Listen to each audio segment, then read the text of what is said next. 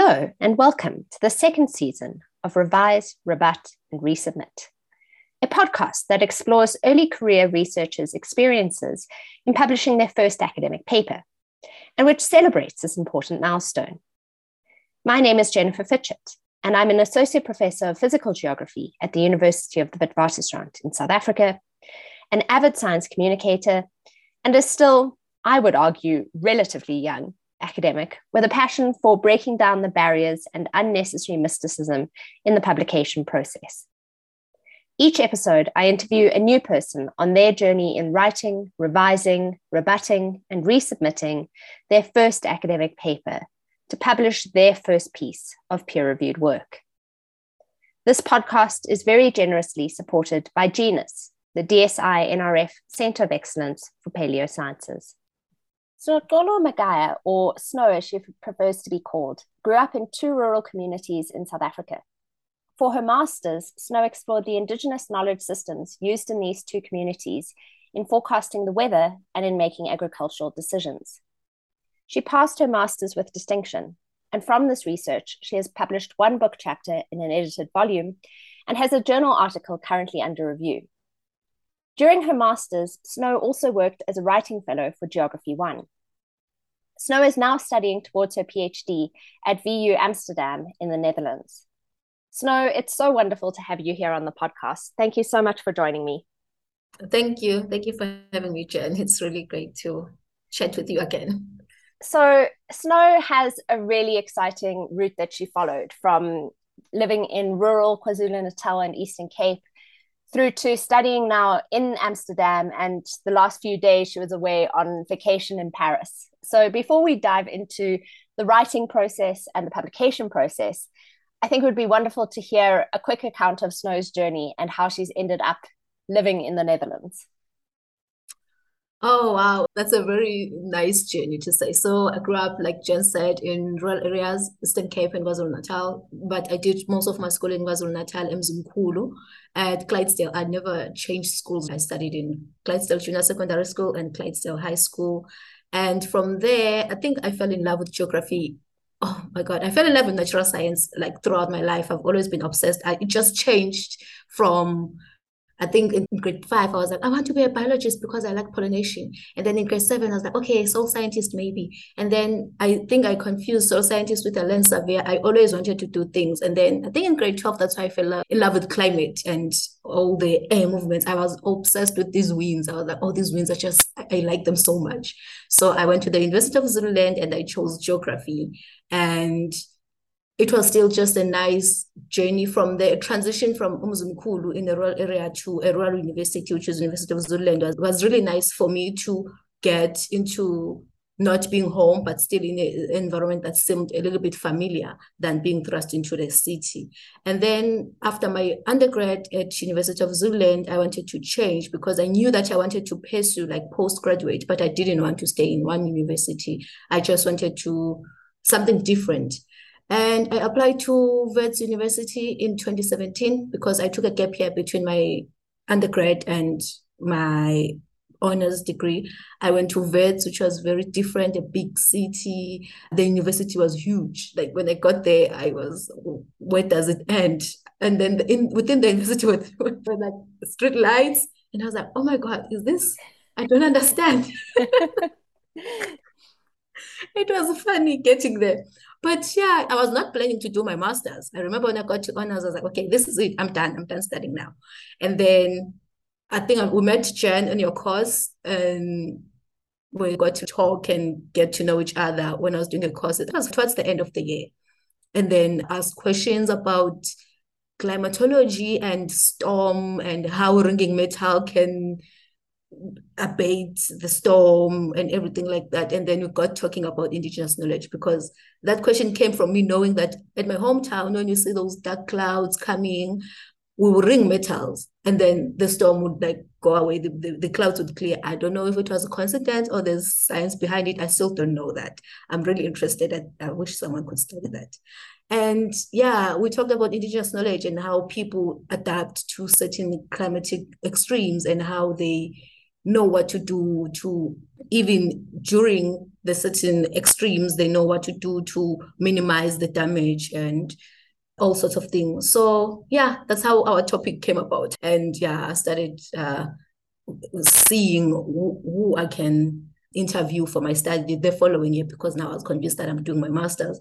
And I remember one of my very key people that I wanted to interview died that year, which is very sad part in indigenous knowledge systems, because people are old and they die. And I was like, oh, she died. And I knew that she had all the information that I needed, and I had not gotten the chance to interview her, and she passed away. So it was one of the themes that came up during the master's research project, that people really do die. And even the informants that I did get, like the interviewees that did participate, they told me that actually we are dying off. So we're dying off with this knowledge. And it's just a problem with indigenous knowledge systems, that if it's not recorded, people will pass away with it, because mostly it's old people that possess this knowledge, and younger people are not really interested, or they don't see how it fits in the world where they are pushed to pursue like science and academics, because at school it's not taught and it's not valued. It's not hinted on that is a source of knowledge that you can use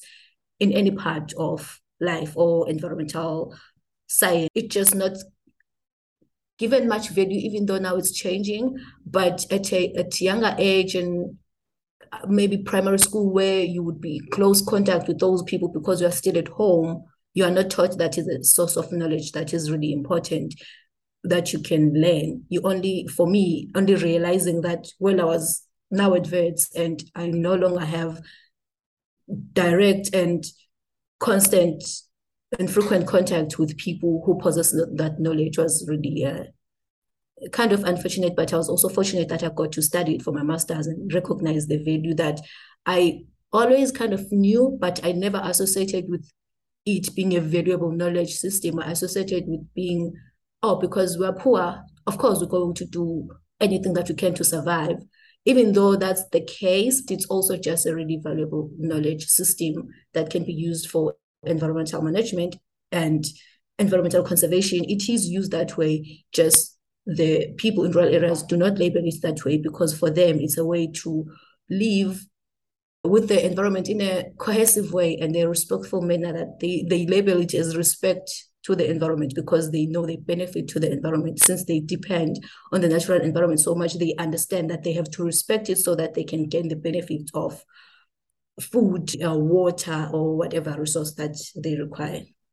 Absolutely. And I think we'll talk quite a bit more about whose knowledge it is and what comprises knowledge, because I think it's a really good example of people who have knowledge that's so directly linked to survival. And so many of us have a huge amount of knowledge about some pretty random things, but does it really enable us to survive day to day? And it probably doesn't. But just to finish up with your journey, Snow, if you want to share how you then ended up in Amsterdam, having managed to adapt to the large city that is Wits itself, never mind the broader context of Johannesburg, complete with streetlights on its campus. And how you then ended up doing quite a different project for your PhD and living on the other side of the world. Yeah, so the transition here was actually, I think at first when I was in Zululand, I saw something that was advertising, I don't know, climate studies in Russia. And as we know that now it won't be possible for me to go to Russia, or I don't want to go there. But I was like, oh, I can study in another country. I think it just clicked there that I can actually go do what I do in another country.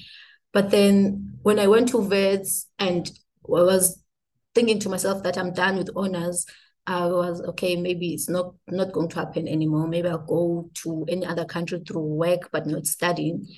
And in my master's, I just got curious. I don't think it was anything more than curiosity of how does academics work in other countries. I just want to know, because I was at Wits for 3 years now. I was like, okay, maybe I need to explore something else. And this friend of mine was studying in Germany. I was like, oh, it's possible. It's possible to go to Europe. And I think I remember in our first meeting, I told her that I want to get this master's with a distinction, because for her, she got her master's with a distinction. And I was like, oh, so in order to go to Europe, I have to do that. Like, I'm open to not going to Europe, but I want to give myself a chance that if it happens and I get this distinction, I can apply and see what happens.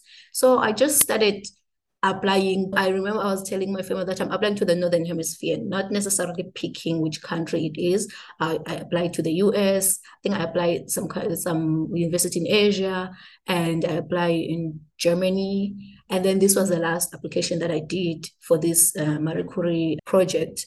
And it was really different because it's food systems and food production, but not similar to anything that I did before or on my master's. It just has certain themes that are throughout geography or environmental management, but not anything that I've done before.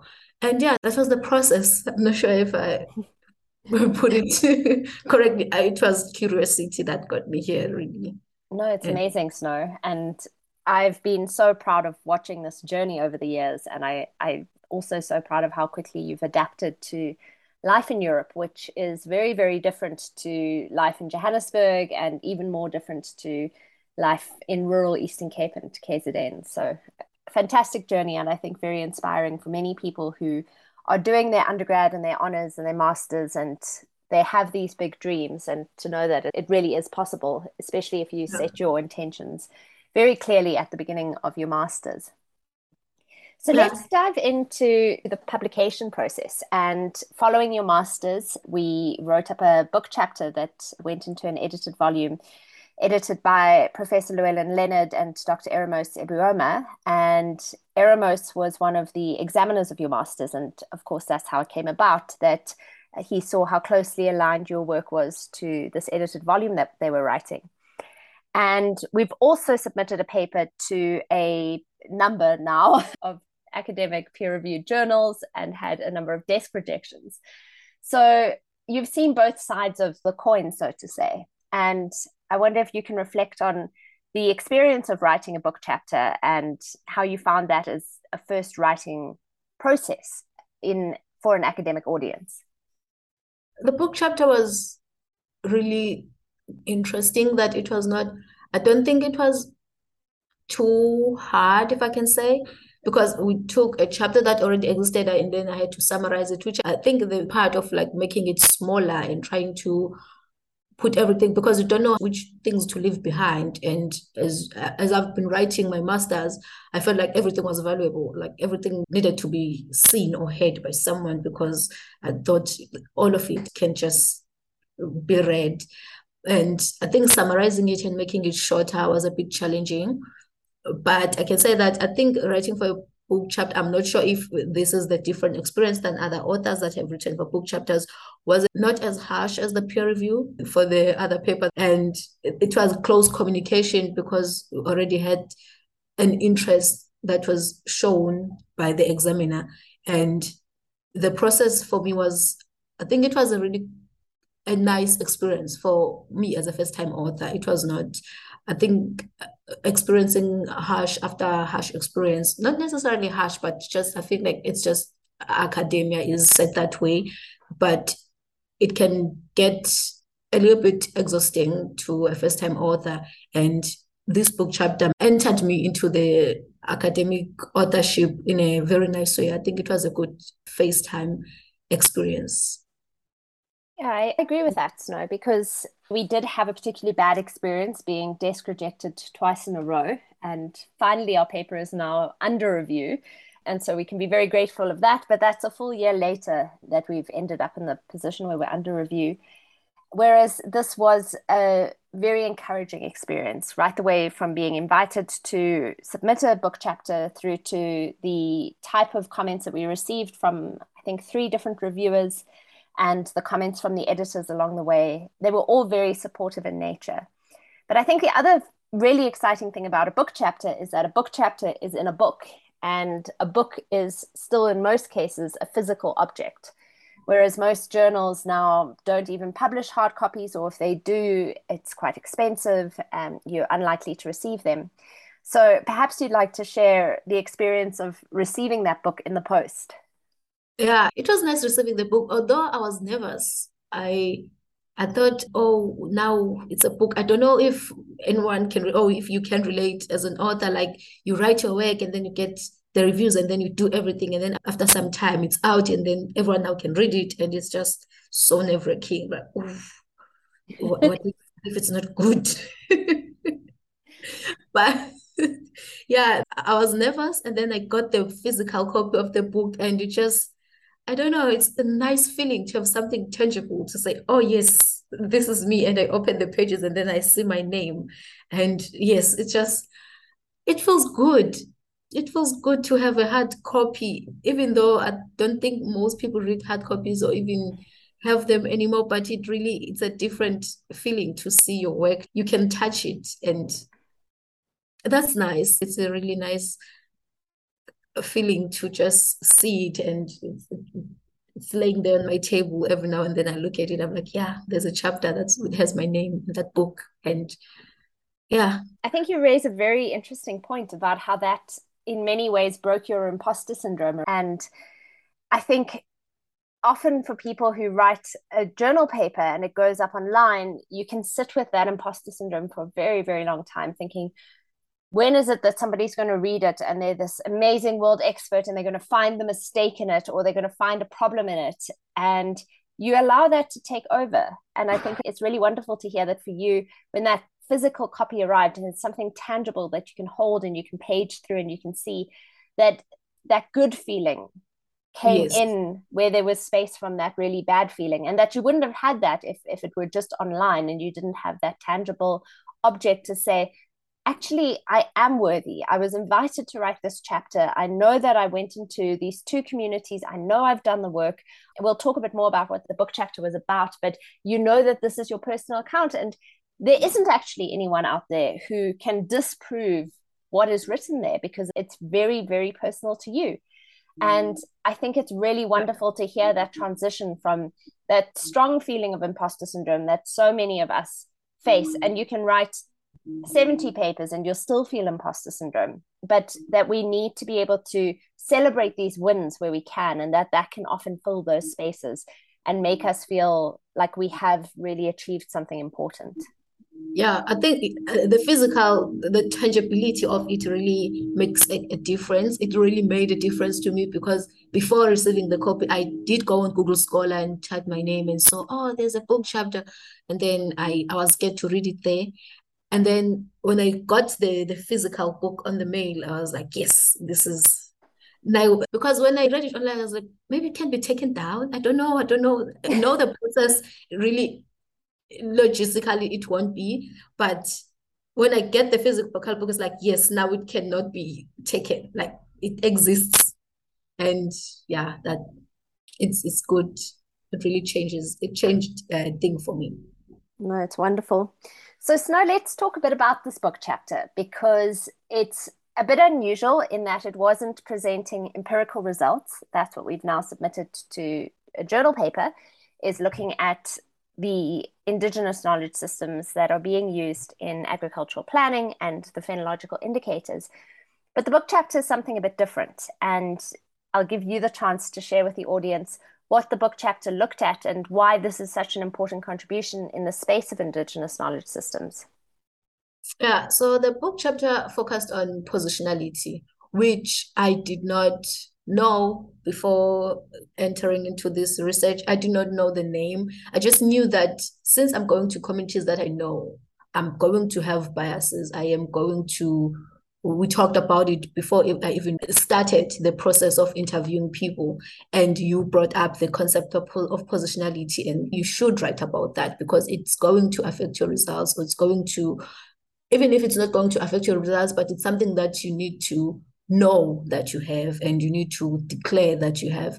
And I really do think that especially Indigenous knowledge system, it's very important to declare your subjectivities and the things that could influence how you view and analyze the knowledge, which is what positionality is, because it focuses on your identity and the communities that you think you belong into and the communities that accept that you belong to them, and your age and your gender and your social class and everything that could influence how you receive knowledge and how you analyze knowledge. it gives the reader or the person who's going to engage with your work a sense of, okay, this knowledge is received and was acquired by a person who's like this, the person who views this world in this way. These are the ideas that influence the idea of this certain person. So in this chapter, I talk about my identity, who I am, and how I associate with the communities, and how I'm viewed by the communities, how I use to think about indigenous knowledge systems, and how all of that may or may not influence the data collection or data analysis. For especially, I think one thing about my position within the research project that has influenced the research the most was access to knowledge, because I am a Black woman from these two communities. I understand the languages. I understand the culture, because it goes beyond knowing the language, but you understand how to talk to these people so that you can facilitate getting more knowledge. You understand the relationship dynamics between people who are younger and older, and how to approach older people as a young person, which I think gender did not play much of a part, but just understanding the cultural norms within the area helped a lot. And then that's what positionality is about. It's like when you're working in the lab and you declare that, oh, maybe dust could have, I don't know what people do in the lab really, what dust could have. I don't think that's good for a scientist to say, but really.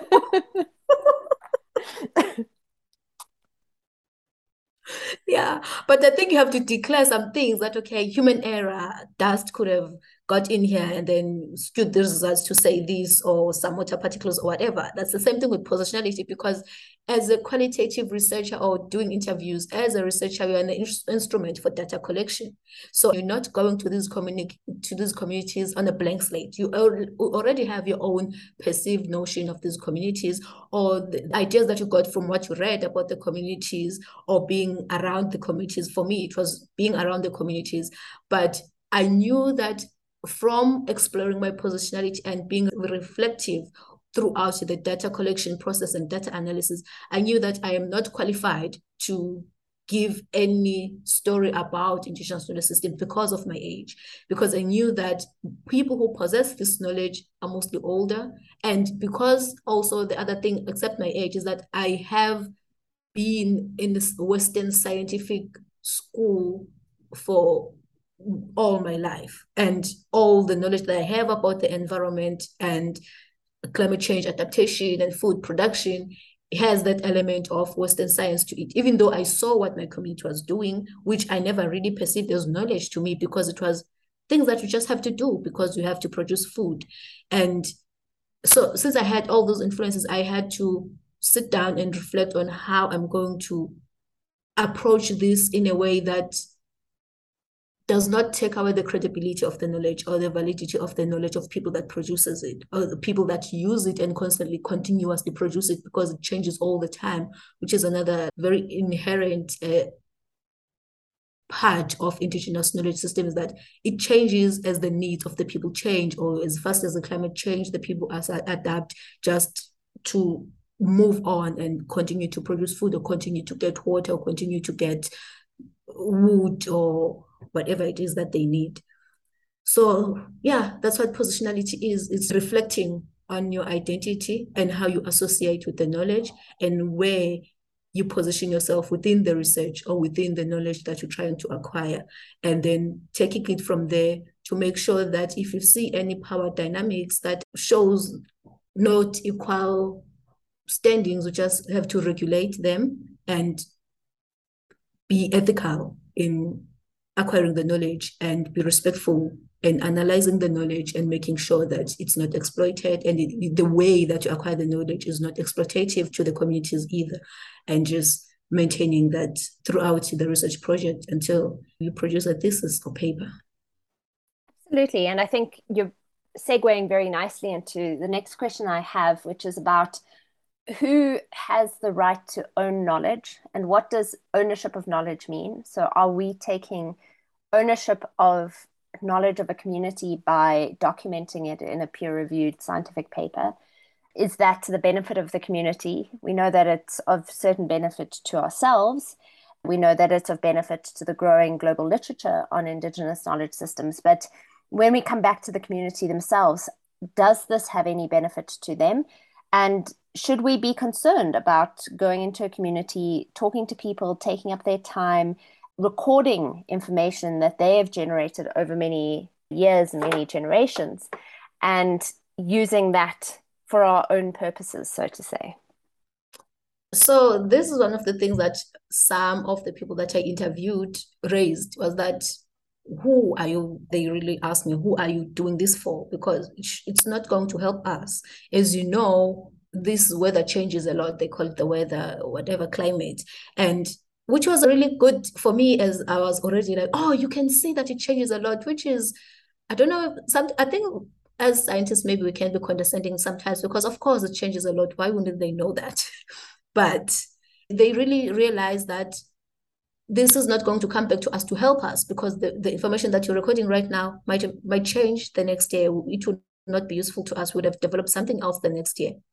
But then there's something also to the fact that as me, a community member and also a researcher, I'm thinking, well, it's beneficial to record the knowledge, to have that, okay, these communities develop this knowledge and it helped them. And this is how it progresses, and it can have a time frame sometimes of how the climate change in these areas and how the people experienced the climate changing and how they try to adapt, or they are adapting to it constantly, which is a good thing. But also there's a part of you doing this for your research. You're not going to come back to help these communities. Not that maybe you can, since they have very like well working adaptive strategies, and it's always a thin line that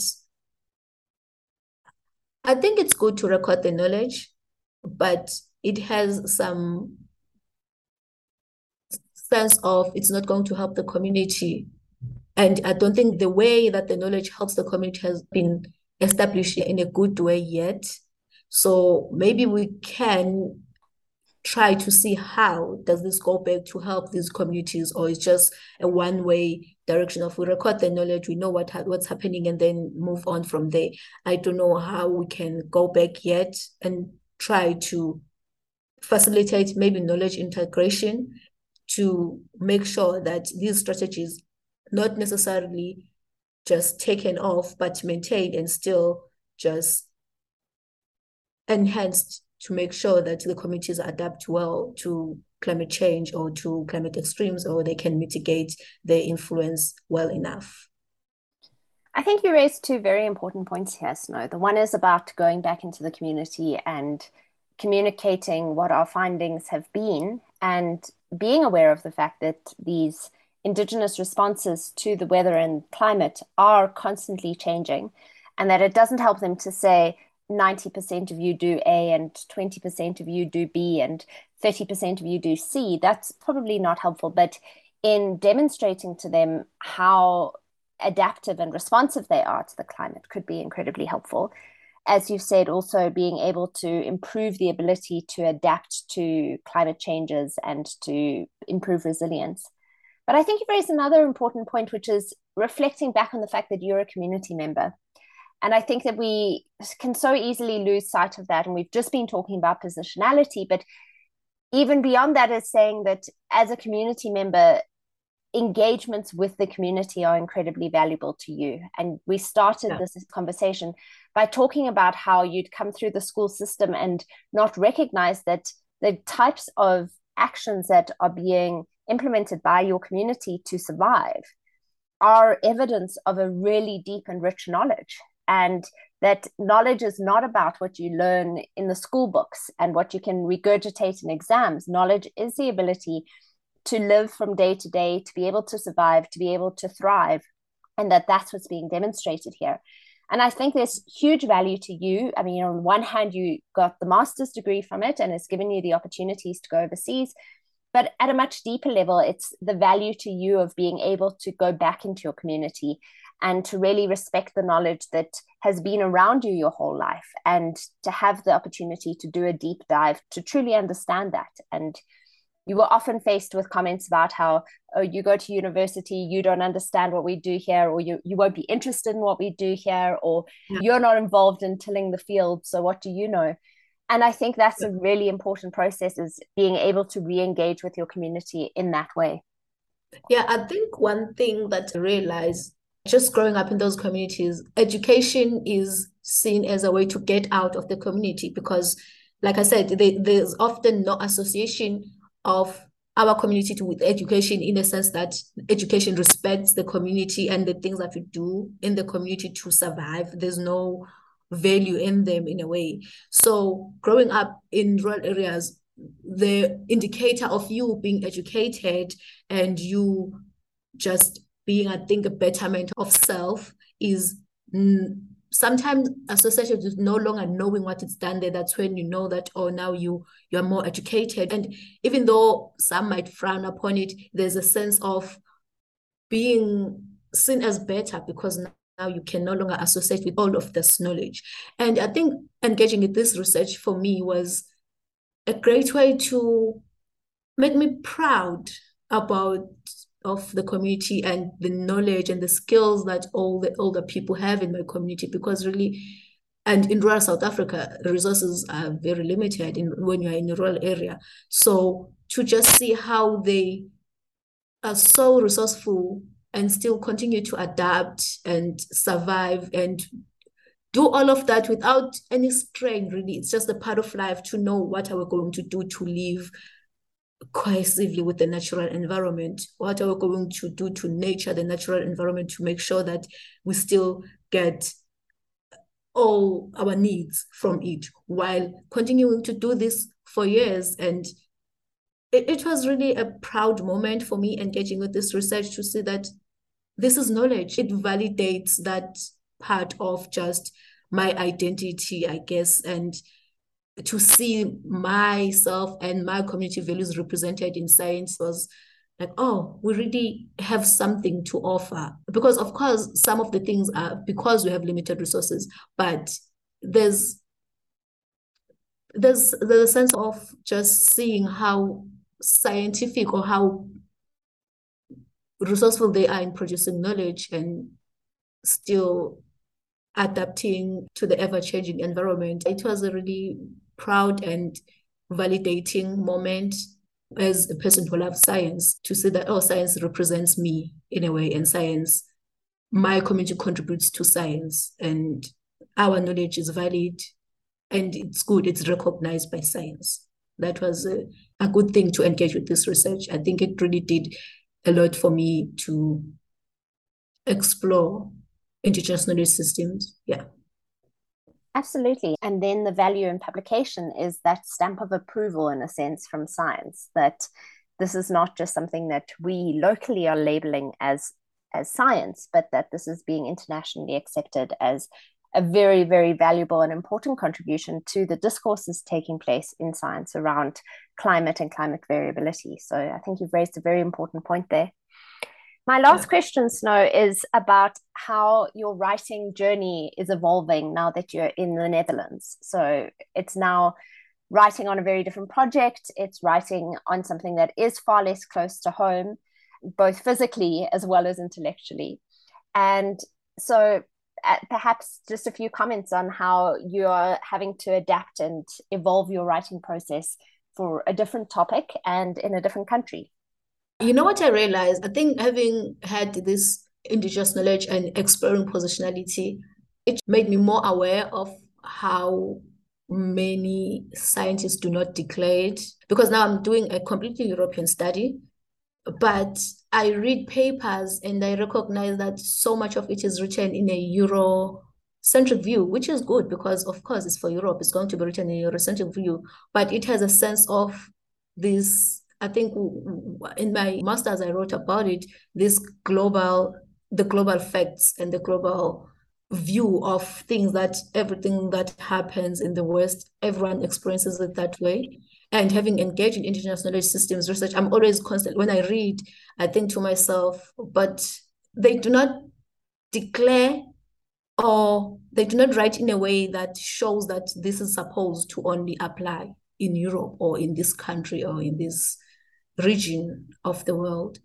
And it's such an interesting thing. And I realized that I never really noticed those things before, and I noticed them now because I have done the research on indigenous knowledge systems, and then recognizing that the contextual specificity of the knowledge is very important in stating. And because if you just write everything that's going to affect everyone, not considering that other people adapt in different ways in other parts of the world, I don't think it does justice to the knowledge that is being produced. But it's good. My research is good, but I have those things that I noticed having been in this masters that are very different from how we write. I think in sub-Saharan Africa, I think we have a very specific way to write and stating contextual specificity that they do not often do this side.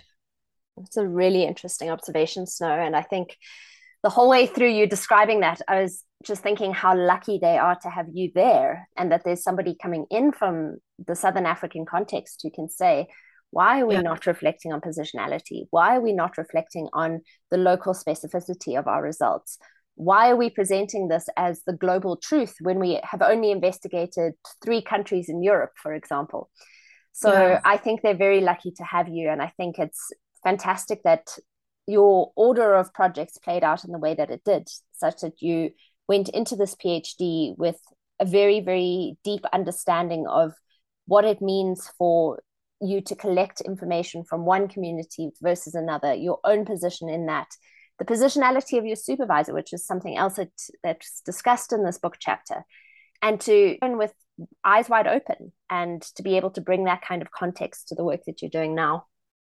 Yeah, it's really good. And I think even in my department here, we talked about it. I think I'm going to have a journal club about it sometime in the future, just talking about positionality. And then I was telling them about this research project that it's not often done. And I'm trying to, I don't know if it will ever be successful. Of course, we talk about it, but I think it's just to bring it to the discussion table that maybe you should consider that. Yes, your results are valid, they're valuable, but they're valuable to you as Europeans, maybe not in other parts of the world. And you cannot just now introduce policies or do things that are going to affect everyone in the world just because you did a study in one part of the world. And now you think the knowledge that you produce is credible and valid everywhere else. And you also have to consider that you're doing these studies, even if the study is not in Europe per se, but you're doing them from a very European and Western perspective. Because others would argue that go to other countries and do the studies and they still do not. I think science is in general it's not encouraged to reflect on the subjectivities that might influence how you analyze data. And I think it's a really good thing to explore that, even if it's not necessarily written down, but just know that there are subjectivities that are going to influence how I view this community, how I engage with them, and how I analyze the data that they tell me. Because I think from my research, I could very well just have painted the whole study as, oh, they are so poor, they have to do all these things, and not take that as a valid, really knowledge and environmental management skill that these communities possess, even though it might be born from lack of resources, but it's a very valuable knowledge system. Absolutely, Snow. Snow, this has been a wonderful conversation, and I think so inspirational to people who are starting out at the beginning of their honors or their masters and might have aspirations to study overseas, might have aspirations to see real meaning in their research. You've done both of those, so well done, and thank you so much for coming onto this podcast and sharing your experiences. Thank you, Jen. Yeah, it was really good to talk with you. Thank you for listening to this episode of Revise, Rebut, and Resubmit. I hope that the conversations that we had today give you a degree of inspiration and insight into the experiences that another early career researcher, just like you, has followed in the process of writing up, revising, resubmitting, and having their first paper published. Hopefully from this conversation, you've had some greater insight and the process is being demystified. Thank you for listening to this episode. And if you'd like to listen to more episodes, you can follow us through Spotify, Apple Podcasts, or most other podcasting platforms. A huge thank you again to Genus, the DSI NRF Centre of Excellence for Paleosciences, for most generously supporting this podcast and the broader endeavour of engaging with early career researchers and helping them in the publication journey.